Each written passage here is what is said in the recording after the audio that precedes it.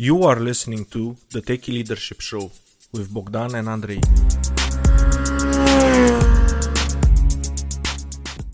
Hello people and welcome to another episode of the Techie Leadership Show.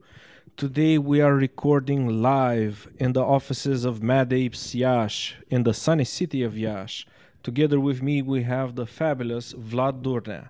He's the founder and CEO of Mad Apes, a JavaScript consultancy with expertise in cracking tough, complex business problems in innovative ways, banking on his over 22 years of software development experience to make millions for his clients. Back in 2013, he started Romania's first JavaScript user group. He's been helping organize events and connecting people around Iași.js since then. He frequently speaks at conferences about JavaScript and architecture.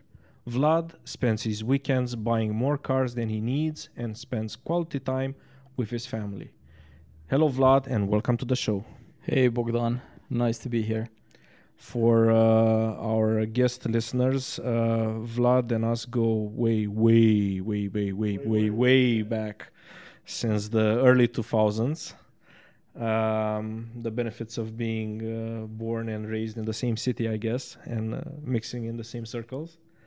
Vlad, would you like to add a little bit more about yourself? Well, I wouldn't, but perhaps I should, right? Sure. Of course. Yeah. Go right ahead. So, let's see. What can I say about myself? I'm a software engineer, first and foremost. I've been doing it since I've been 12.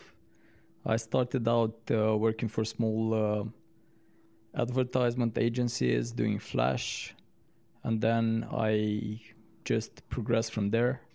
Went to the university, the computer science university, went to the computer science high school. And yeah, I went through a lot of languages.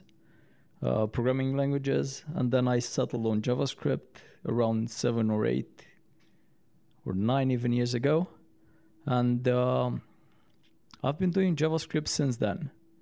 I'm really passionate about it. I've become pretty good at it with time. Just pretty good? Yeah, I think so. I mean, I'm decent. And yeah, I think that's me and the gist of it. Yeah, I have a company now and we do consultancy on JavaScript, but we try to stay small and humble and just provide the best JavaScript care the customer needs. Well, I have a question for you. Like, after all your experience with all the languages and having such a rich background as a software developer, why did you choose JavaScript? Oh man, it was by mistake. I used to work at a company here in Iași, and I used to be a software engineer there. And my technical lead at the time, my team lead, he used to mention me as being the front-end guy to all the clients. They had a front-end question or something like that. And it was because I knew CSS. It had nothing to do with JavaScript. I was really bad at JavaScript at the time. So, yeah, I had to learn JavaScript because I couldn't be, what about JavaScript, guy? And I would be, I don't know JavaScript. I just know CSS. So with time, I learned JavaScript and I got good at it. I think in a year, I started the user group.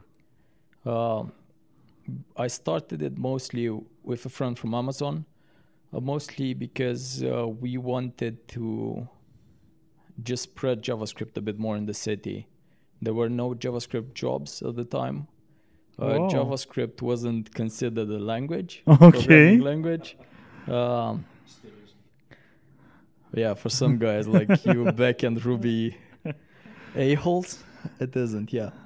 But no, and we wanted just to have jobs so we could get hired on JavaScript because I was working as a .NET developer by then. Okay. So yeah, it was an opportunity for us to spread the language we liked. Great idea. What can I say? And managing like a user group, it takes one style of leadership, and at the same time, I know you manage lots of teams. So you have a rich experience of working with people that had to answer to you, and also working with people that, well, they don't have to answer to you. They have to like you to come to the meetups. So I'm really curious about your stories on leadership.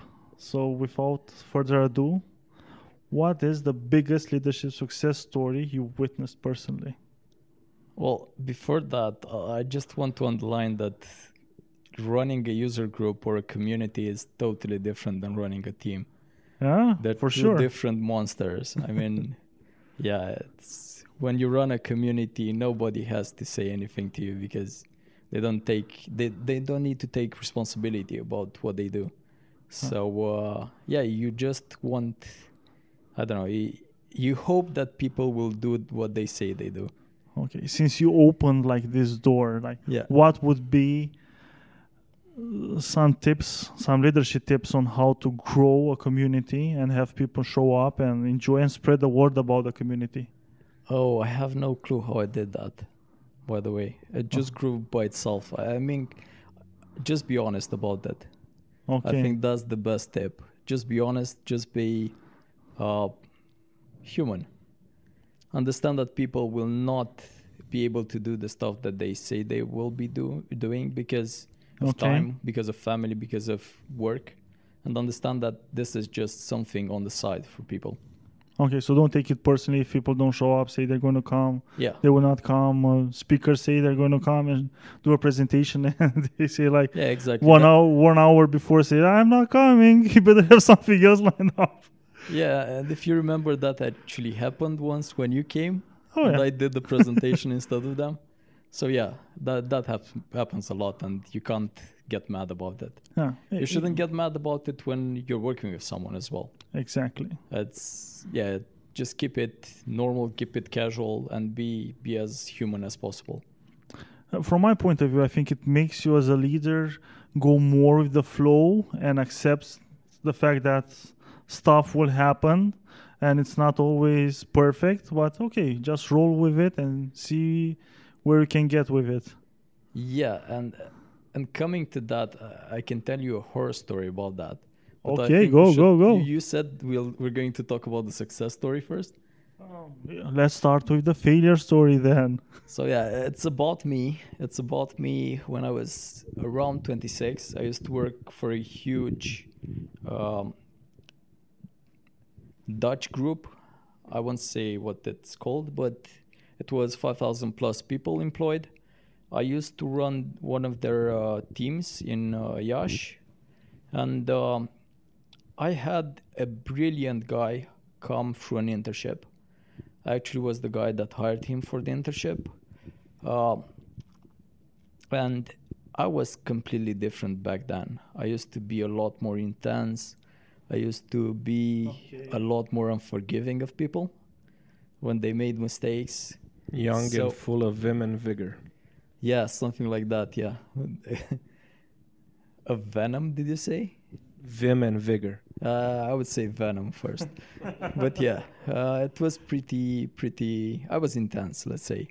And I was intense to the point that I alienated that guy. And I didn't want to do that, but I had so much work. I was running a team of almost 13 people at that time. It grew even larger than that. And I didn't have not only the time, I didn't set aside the time that person needed from me. And it's something that people should always take into account. Just if you're in a leadership position, set time for everyone in your team and try to engage with them as often as possible. So basically, you didn't offer that guy enough time, or were you offering him time but he was asking for more time? No, I just didn't offer him enough time. Okay. In the sense that I didn't set aside the time for that guy, in the sense that I needed to make him progress in a certain manner. He did progress, but without my help.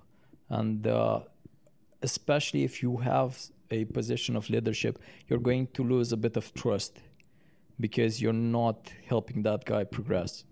You know, it's just a trick you have to do. It's not something that has anything to do with leadership. It's just something that will make your life a lot easier. And how much time is enough time? Because, sometimes teams can get really big and you have to also focus on your work besides giving time to your people. So how much time is enough time? Well, that's one of the problems that I had, because I used to do a full-time developer job there as well. Except putting aside the leadership role, your time is really limited. It does depend on the person, of course. I'm a consultant, so I'm always going to say that it depends for anything like that. But I think if I would have talked, let's say, just have a regular, maybe twice a week meeting with him about how he's progressing. That's what I do now. So I think that's enough to just keep touch with a person and make sure that everything is all right with him and he's progressing the way that he wants to progress. Because it's not about what you want for that guy, it's about what he wants, and you making everything available for him so he can do that. Well, Vlad, one thing that I remarked, like in your answer, you said like I was the team leader, but at the same time I was basically working in production and I had to code, be a software engineer all at the same time. Do you think that's a good idea, like to have the leaders also do coding, and should they code as much as the rest of the team, or maybe just keep abreast of what is happening in the project? What would be like your ideas? Well, it depends exactly on what that person does. For example, I've been a technical lead on multiple occasions. Okay. And you just assign time for every task. A technical lead is sort of a combination between a software developer plus architect plus a bit of the people management part. So you just assign time for each one of those aspects, and you should be okay with that. But yeah, you can't develop full time. You should, I think, if you're trying to do it well, it should be around 30 to 40% of your time. Because there's a huge team, you should support them. They're going to develop a lot more than you, because that's the only thing they're doing. And that's a great point, like you should support them. Yeah. So in your opinion, do you feel like leaders are there to support their teams and help them be better? Yeah. But that's in the job description. Well, every type of management is a support personnel. They're not production. They don't make direct money. They give value to the team by supporting each and every person from that team. So yeah, it's definitely a support role. And that's a healthy mindset to have, at least in my opinion, but not everybody shares that opinion, unfortunately. Yeah, of course. I know a lot of people that understand that management is something, I don't know, on a pedestal, and that you need a certain skill set to be a manager and not just be a human being. They have it wrong. That's why I like servant leadership, because it says like if you're in leadership, you're a servant. Yep. You're not the most important person. You're actually, in a way, you get promoted and demoted at the same time when you step into a leadership position. Yeah. Well, I don't know if it's demoted. You get satisfaction from different stuff. It's like becoming a parent all of a sudden, and you don't get one child, you get a whole bunch of them. Now that I have a kid, I can relate to that. It's very similar. So yeah, maybe people in a leadership position, they should be great parents, because that would help a lot. Back to school moment. Yeah, back to school moment. We don't advertise that if you don't have kids, you cannot be a good leader, But you should be a great parent. I said nothing about having kids. Yeah, it just stepping into leadership. I think it forces you to mature faster. Yeah. So it's like a catalyst. It accelerates, and if you're not ready for the journey, you're not going to enjoy it. Not going to enjoy it a lot. Yeah, it can be very painful. There are no prerequisites other than having an open mind, I guess, because first time parents know nothing about parenting. That's why they're first time parents. Same thing with first time leaders. Yeah, exactly. Nothing wrong with that. Yeah. No, you can be like born into it. Not born into it. That's something completely different. But like you can be meant for it. Yes. Yeah. But you can also be born into it. as well. That's true. It depends if your daddy has the company or not. And it's a good idea. Look, if Or your your mom. parents have like a successful company, go working in it and have several positions. You get lots of real experience. We've done that. It's Yeah. hell. You should never work for your parents. Well, it is, but you also get to grow. What Vlad was trying to say is never expect payment. Of course, you've got to take it. It's a great way to get a lot of experience and do a lot of very hard, very difficult labor, very long hours. But it's a launching platform. So Yeah, and it's a way to learn how to stretch your buck from Yeah. time to time So because you're getting paid do so it. little. Do it while you're young. Do it for a while, and as soon as you have enough experience to know what you want, and I would say don't do it if you don't want to do it for life. It's a lot better to stay away from it. It's a lot cheaper for yourself. It's a lot better for your development, again, it depends from person to person. for your nerves and stuff. Oh yeah, It can be really stressful working with family. yes, it is. It is stressful. But our experience, it seems to be the same. Yeah, It's stressful working with family, but some other families maybe there's okay. It's okay to work with them. yeah. There's a lot of family business that seem to work somehow. At least on the surface. Yeah, yeah. Outside in, yes, but inside towards outside. It's like back end and front end. Yes. You know, it can be a shitty back end, but if the front Exactly, end exactly. is We know nice, about shitty backends and Yeah. really nice front ends. nobody realizes it.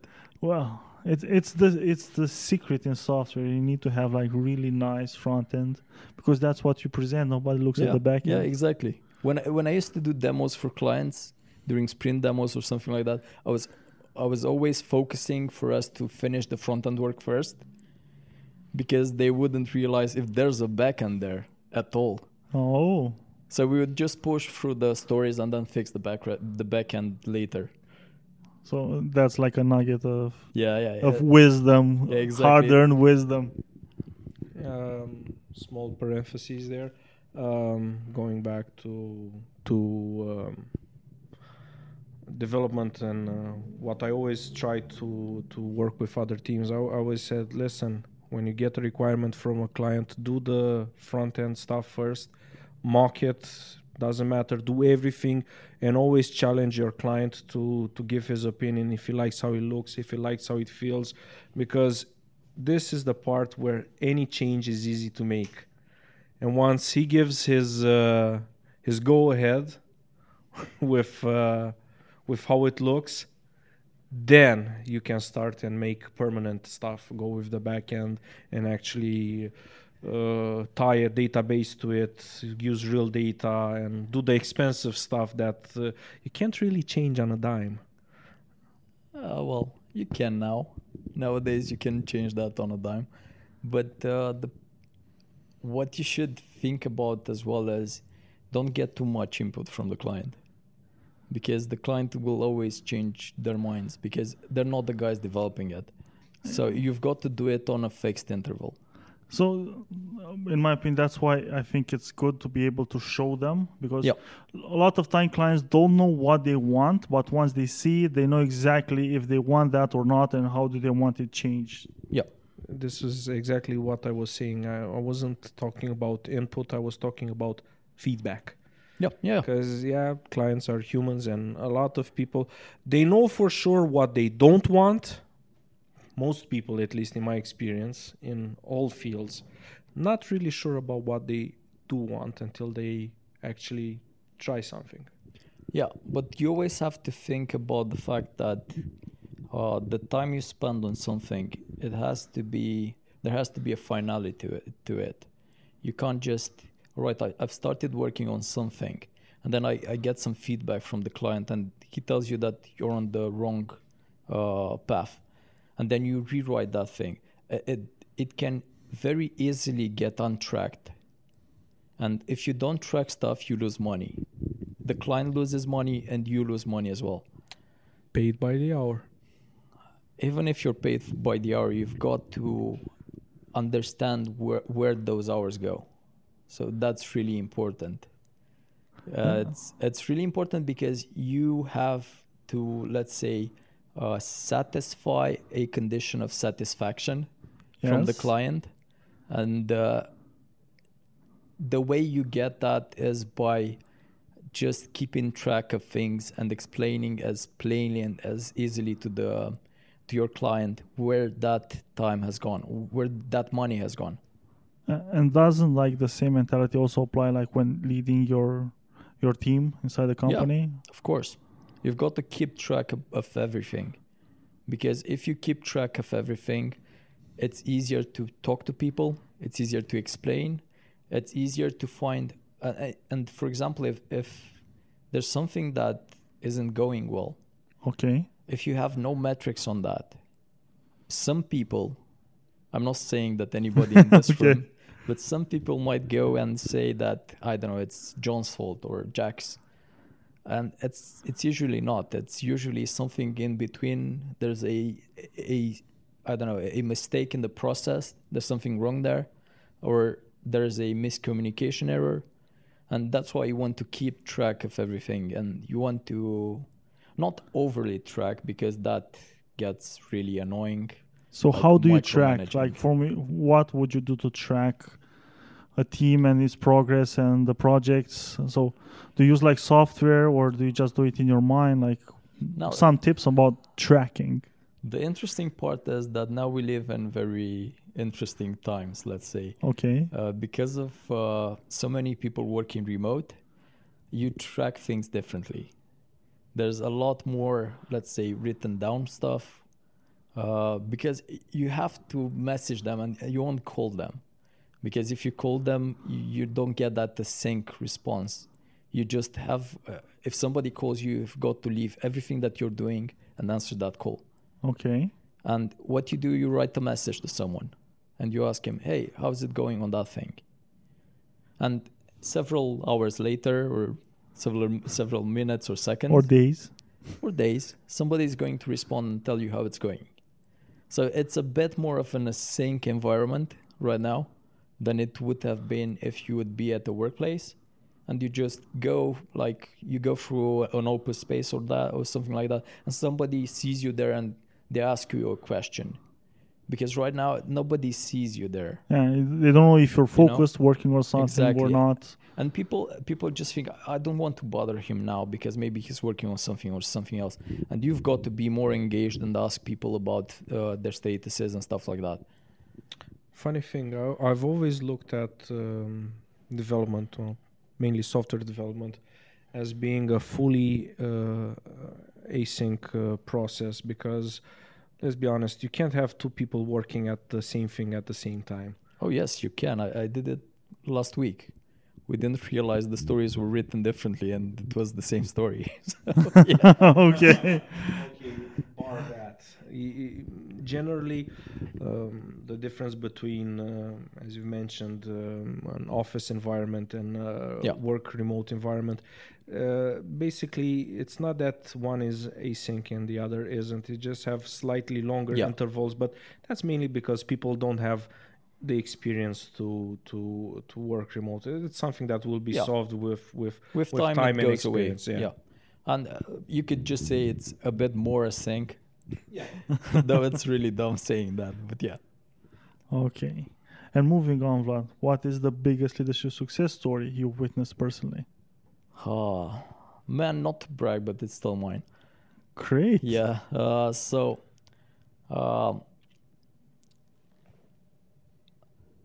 Let me put it this way. It's my progression through my leadership roles.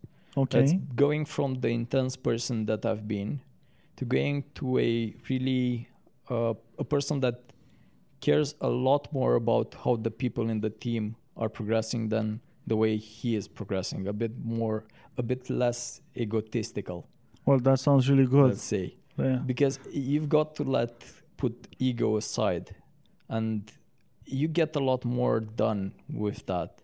For example, I remember how intense it was to deliver something to a client, and we used to say something like, "Work hard, play hard," Okay. and we would work even overtime, and then we would go and party the night away. Okay. At some point in my life, and now it doesn't feel like that anymore.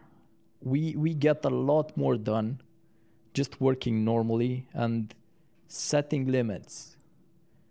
So what changed? I think it's experience. Okay. I think everybody is going to tell you something like, I don't know, oh, we found Scrum, or we found something that helps us. No, it's experience. Scrum it's been here without that name, without the branding, without the strict process for a long time. People have been doing it. I've done it at the company long before we ever heard of Scrum. But it was slightly different. It wasn't Scrum. But yeah, it just got easier with time, because you get an intuition about how much you should ask a person to do. You have to set, and you've got to, how should I put this? You've got to feel for the other person, to understand what he's going through, and to understand that that can be your case as well, and to know that that can be your case as well. It's if somebody has, I don't know, some distraction, I'm pretty sure, like 99% sure, that you're going to have a similar distraction at some point in time. So don't judge that person now, and just go with the flow, see what you can fix. Retrospection is a huge part of building a good product. Having, like, if you run Scrum, having that retrospective session at the end, you should never miss that. You get a lot of feedback about the way the team works from that, and I really, that's the one that I would never miss. I could miss a grooming session, because maybe you don't need anything to groom in the backlog. Maybe a daily, you can always write it. You don't need to have a stand-up.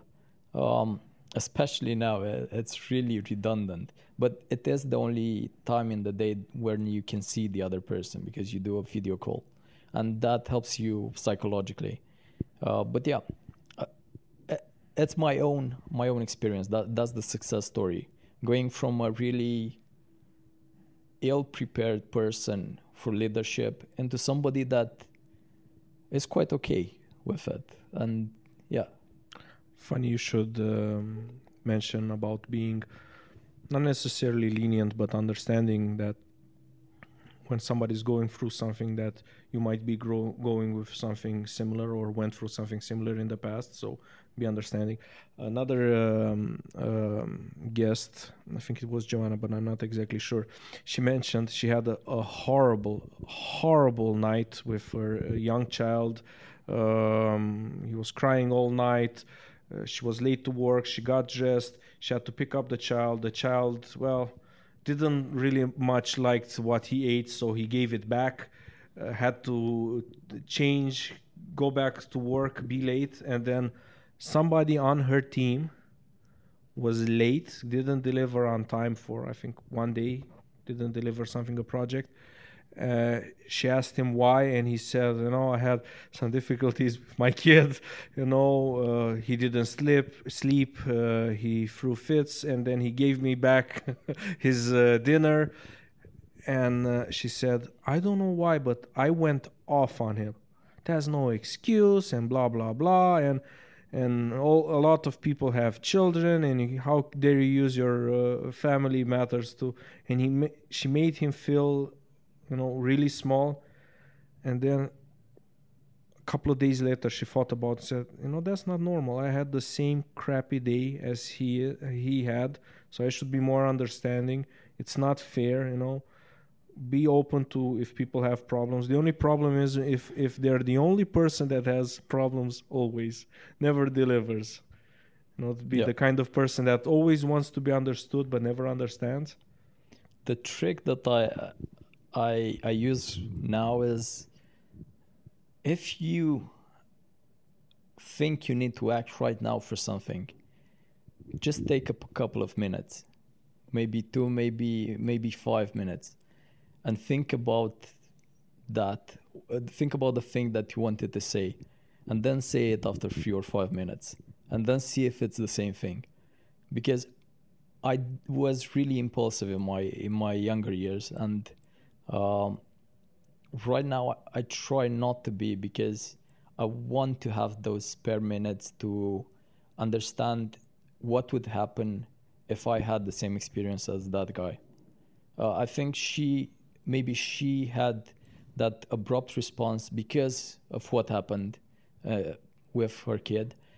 But again, if she would have realized, let's say, some signs of what she was going to say, and just held off for 2 or 3 minutes, I think she wouldn't have said that. So that's something that I do. It's something that it's important not to be too rash, because it's easy to say stuff. It's really hard to take it back once it's out there. Yeah, it's actually impossible, and you get to hurt another person, and especially you also get to hurt yourself, because you're going to give yourself a thrashing, a worse thrashing than somebody else could give you, because how could I say that? How could I be so stupid? And have all this internal dialogue going on. So it's best to avoid the situation if you can, and just be. It comes with maturity and experience, basically. I think it comes with not having an ego anymore. You've got to leave your ego aside. I think that's something that really helped me, because I used to be really egotistical. I wanted to do everything. I wanted to be the best guy in the room. I wanted to answer all the questions. So what changed? It's experience and time.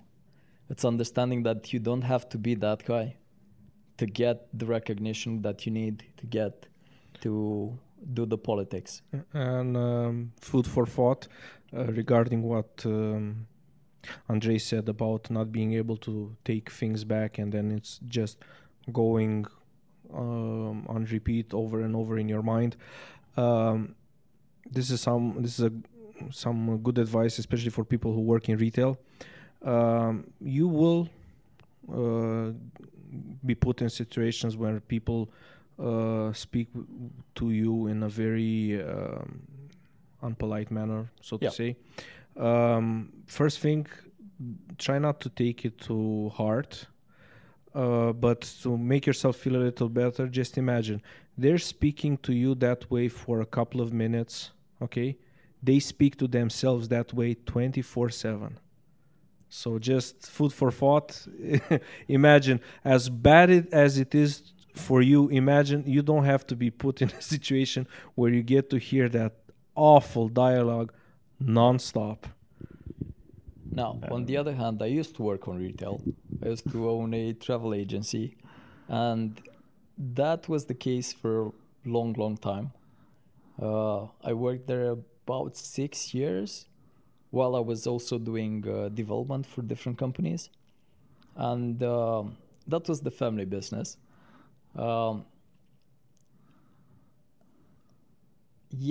Retail is different. Because in my opinion, you can always take something back if you're honest about that. So if you are truly honest, you can tell somebody, right, I fucked up. Okay. This is why I fucked up. I'm really sorry. It's not going to happen again. And even if it happens again, you can still go to that person and say, yeah, man, I fucked up again. It does matter. It's a difference in relationship. The client that you see on a retail basis, that's some guy that comes off the street. You don't No, know you don't have that the guy, relationship. You don't have a relationship. You don't have a background. You don't need to work with that guy for the next 10 years. Yeah. You might never see that guy again. Or gal.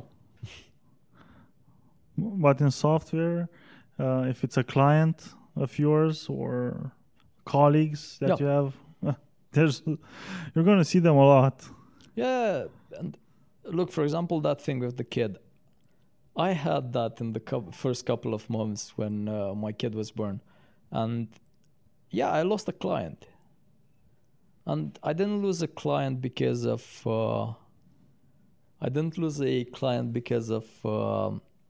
let's say, the thing that the client thought. The client thought that I wasn't working for him, or that I was taking on another client. Okay. It was just such a stressful time in my life that deadlines got a bit overboard and stuff like that. And it was on a continuous basis, because when you're put into a new situation, and I was working remotely back then, and you're working remotely and you don't get feedback, it's really hard to realize that you are stretching things over and going over deadlines, especially if nobody tells you that you went over a deadline. Oh. So, for example, that's what I'm trying to make sure in my company that never happens. For example, me not saying that you went over a deadline, I don't know, for months. And then telling Yeah, that not guy, good. hey, a month ago or 2 months ago, you went over a deadline. Because that's really, it's really awkward And for it's too both late. parties. Yeah, and it's far too late for that thing to change. And yeah, it was the thing to do. I mean, we actually parted ways fairly well, and we talked a couple of weeks ago, and we might do business in the future as well. Again, because but still, it was a really awkward situation. Sometimes it happens. But what I'm curious about is like, what advice would you have for professionals that are also, they just became parents and they have to manage having a baby and then also being professional at work? Would you have some tips for them to make their life easier, or at least to unburden their souls? Man, if you can take your job part-time, that's the best thing. I mean, I don't know. Me and my wife, we wanted to do everything ourselves. And we were pretty stubborn about that. We liked what we've done with our kids. She's really smart, and she is, again, every parent loves their kid. But I'm not sure we would have done it like that. We would have taken a lot more help.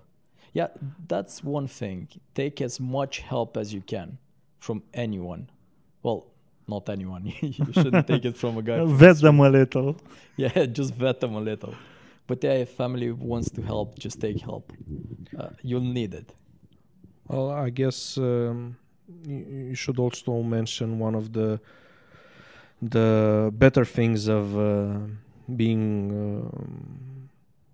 a citizen and living in Romania is that you can have up to 2 years maternity leave, which is very helpful. Yeah, or paternity leave. Or by the way. paternity leave. I think it's a little shorter for men because Yeah, well, why not? it's one or the other. But still, it takes two, I think, to raise a child. Well, it It's takes a really- village to raise a Yeah, a child. village. That's why take all the help you can get. It's really hard by yourself because of the repetitive tasks that you have to do. It's really mind-numbing, and especially at first. And yeah, if you can be there for your wife or husband, you should. That's why I'm saying take all the help you can, and if you can reduce your hours, even with the benefits that we've got here, if you can reduce your hours more, do that. It's going to help you have a good relationship with your spouse and your children. Yeah. Yeah. My opinion, so I also have a daughter, is like, if you can take a lot of time to spend with them, especially when they're really young and growing, it's time you're not going to get back ever again. Yeah. So enjoy it as much as you can. You'll get to make more money later on.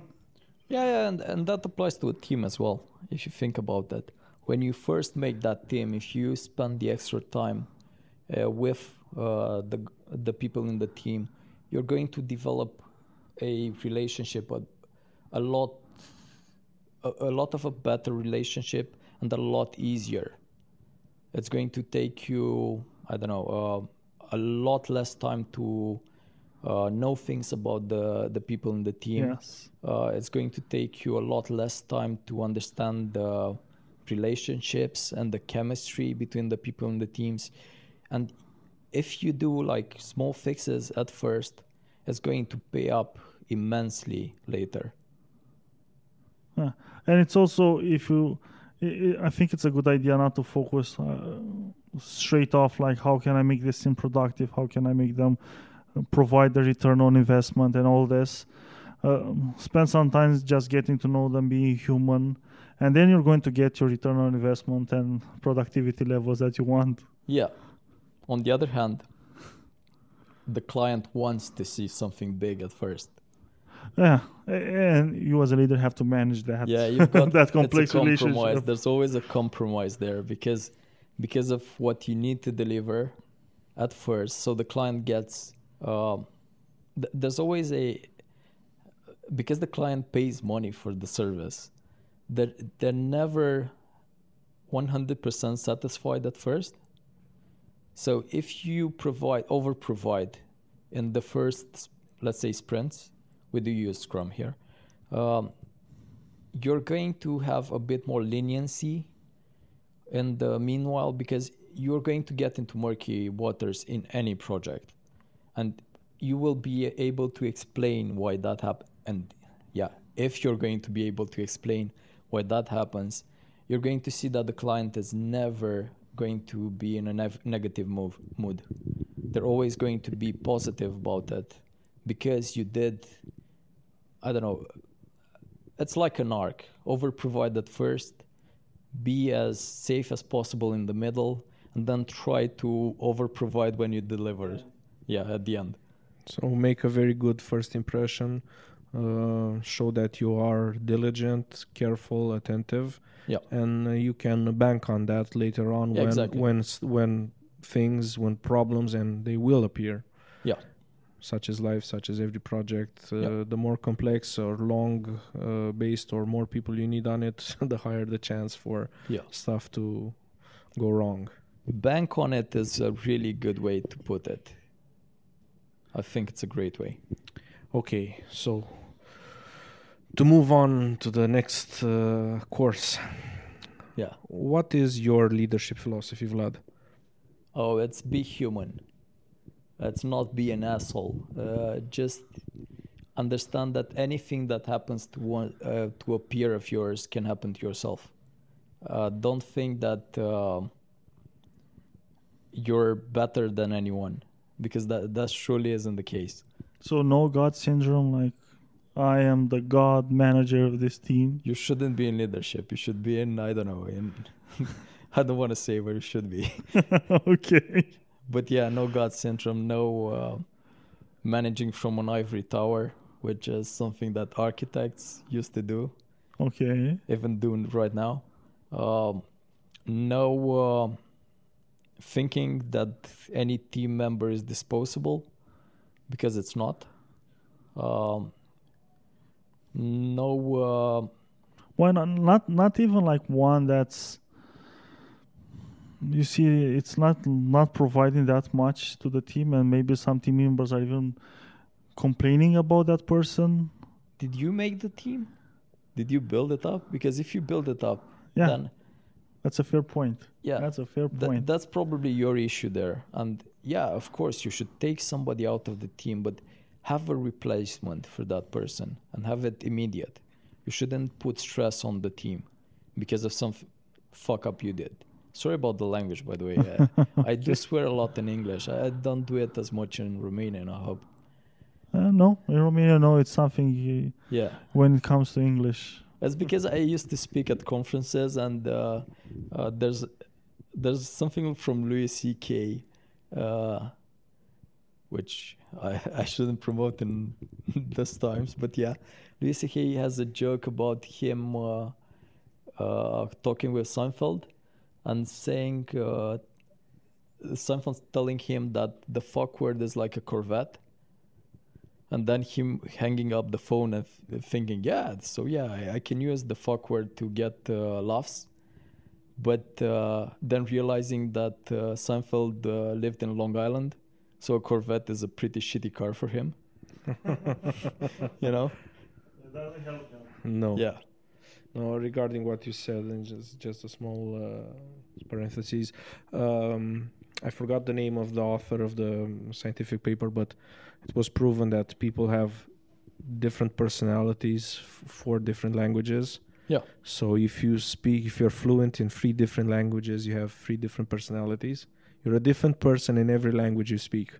Yeah, of course. So food for thought for people who don't necessarily like themselves and want to change themselves. Go live somewhere where you know another language. Try that for a while. Or get to learn another language. Or get to learn another language. And you're going to change yourself. Yeah, okay. And Vlad, since I know you mentored a lot of juniors and helped them grow. Yeah. So what would be your top leadership tips you have for aspiring leaders?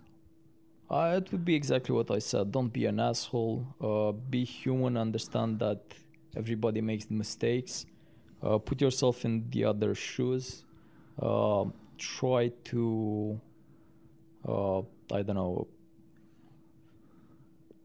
try to set expectations for both the clients and the team as realistic as possible.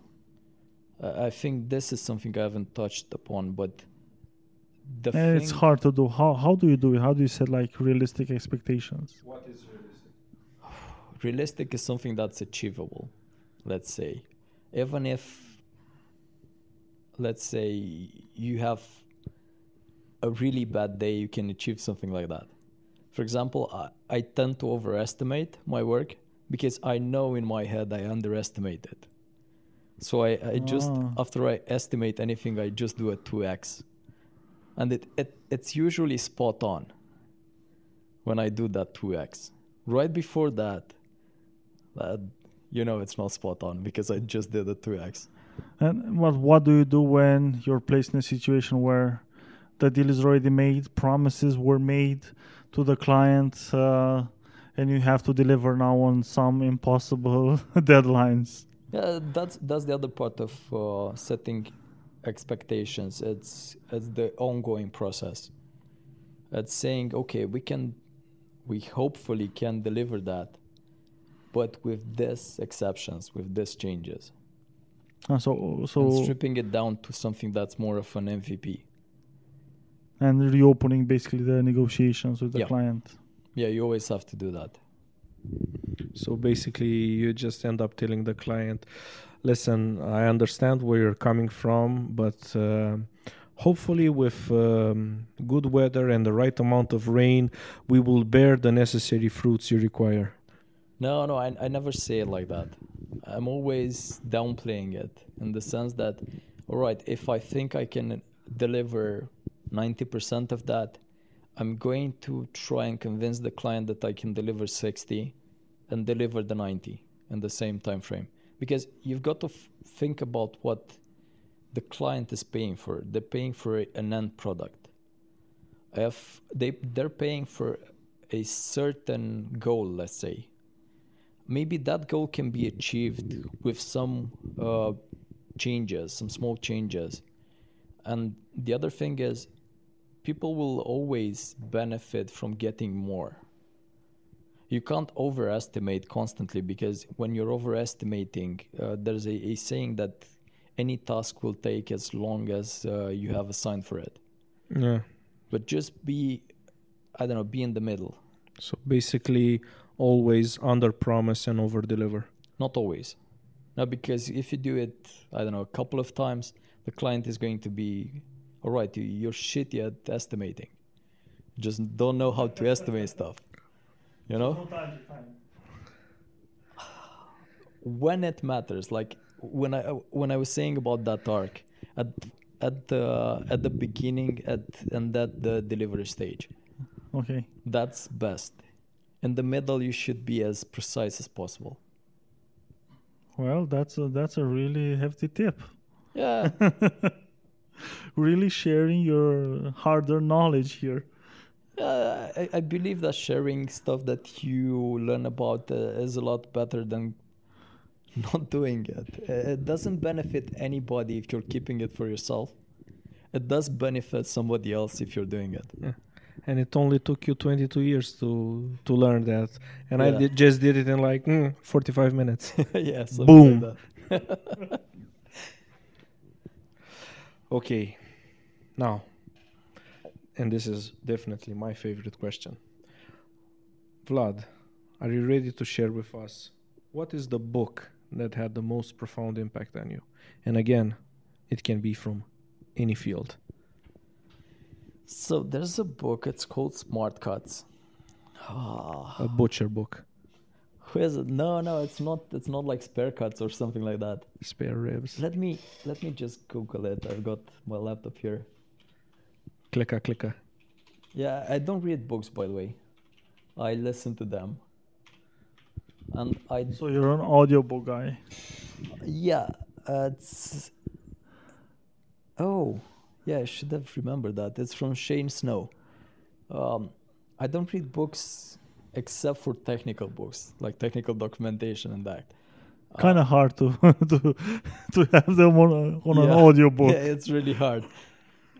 And I only listen to business books. Unless, and this is another food for thought for people, unless you suffer from insomnia, in which case I highly recommend very technical audiobooks. Yeah. Like the only thing that I've listened to that isn't a technical or a business book is Foundation by Asimov. And Okay. that's just because it's brilliant. Really, like I'm a sci-fi guy, so I really love that.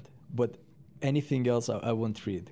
It's just, I think of it as a waste of time for the way I'm built. What's the main takeaway from Smart Cuts? So what? Oh, it's the fact that you don't need to achieve 100% to move on. No, you don't. No, you don't. It's the thing that I always remember is everybody in tech knows the DHH, Yes. the Rails guys, especially the Ruby guys. So I don't know if people know, but he's actually a pretty good driver, and I'm a huge car guy. Yes. So yeah, I couldn't. That's the thing that stood with me. And what he did, for example, to go to Le Mans, you've got to go through other stages before that. Yes. And what most drivers do is they go full. They go and win the stage, and then they move on after they get the trophy for that stage. And he didn't do that. He got the minimum points to move on. So he got to race in Le Mans in like, I don't know, a fragment of the time that it gets another driver to do it. So Because all the other guys want to be the best at each stage, yeah. and then they move on. And they he they did just the forget- minimum. Yeah, and he won Le Mans, by the way. They forget that the goal isn't that stage. The goal is the long goal, which is winning Le Mans. So yeah, the guy, I mean, it's a book about shortcuts in life. Oh. And you should always take a shortcut in life if you can. I know it's Now frowned I'm upon. going to read the book. Yeah, it's really good, and it's an easy read. I don't like books that are hard to read.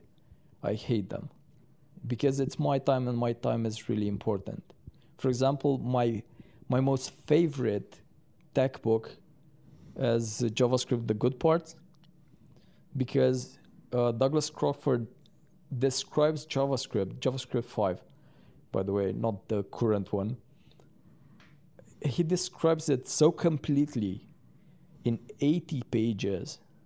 Well, 100 and something pages. It's 80 physical pages. So completely that you would never think that it could be described so well. And most of the books on JavaScript from that period, they were 500, I don't know, at minimum 300 pages. Whoa. They would go to 1,000 plus. And this guy writes everything about the language, which is the thing you should learn, and not, I don't know, APIs and stuff like that. You can read an API and implement it. Describes everything about the language and as little as possible. For me, any type of time saver is a must. So that would be Everything is a like a must. shortcut for JavaScript. Yeah, I do believe that's the smart cut for JavaScript. Smart cut for Yeah. JavaScript. That's great, Vlad. Yeah, you should learn the language. Another one is learn the language first, the programming language. This is for any programming language ever.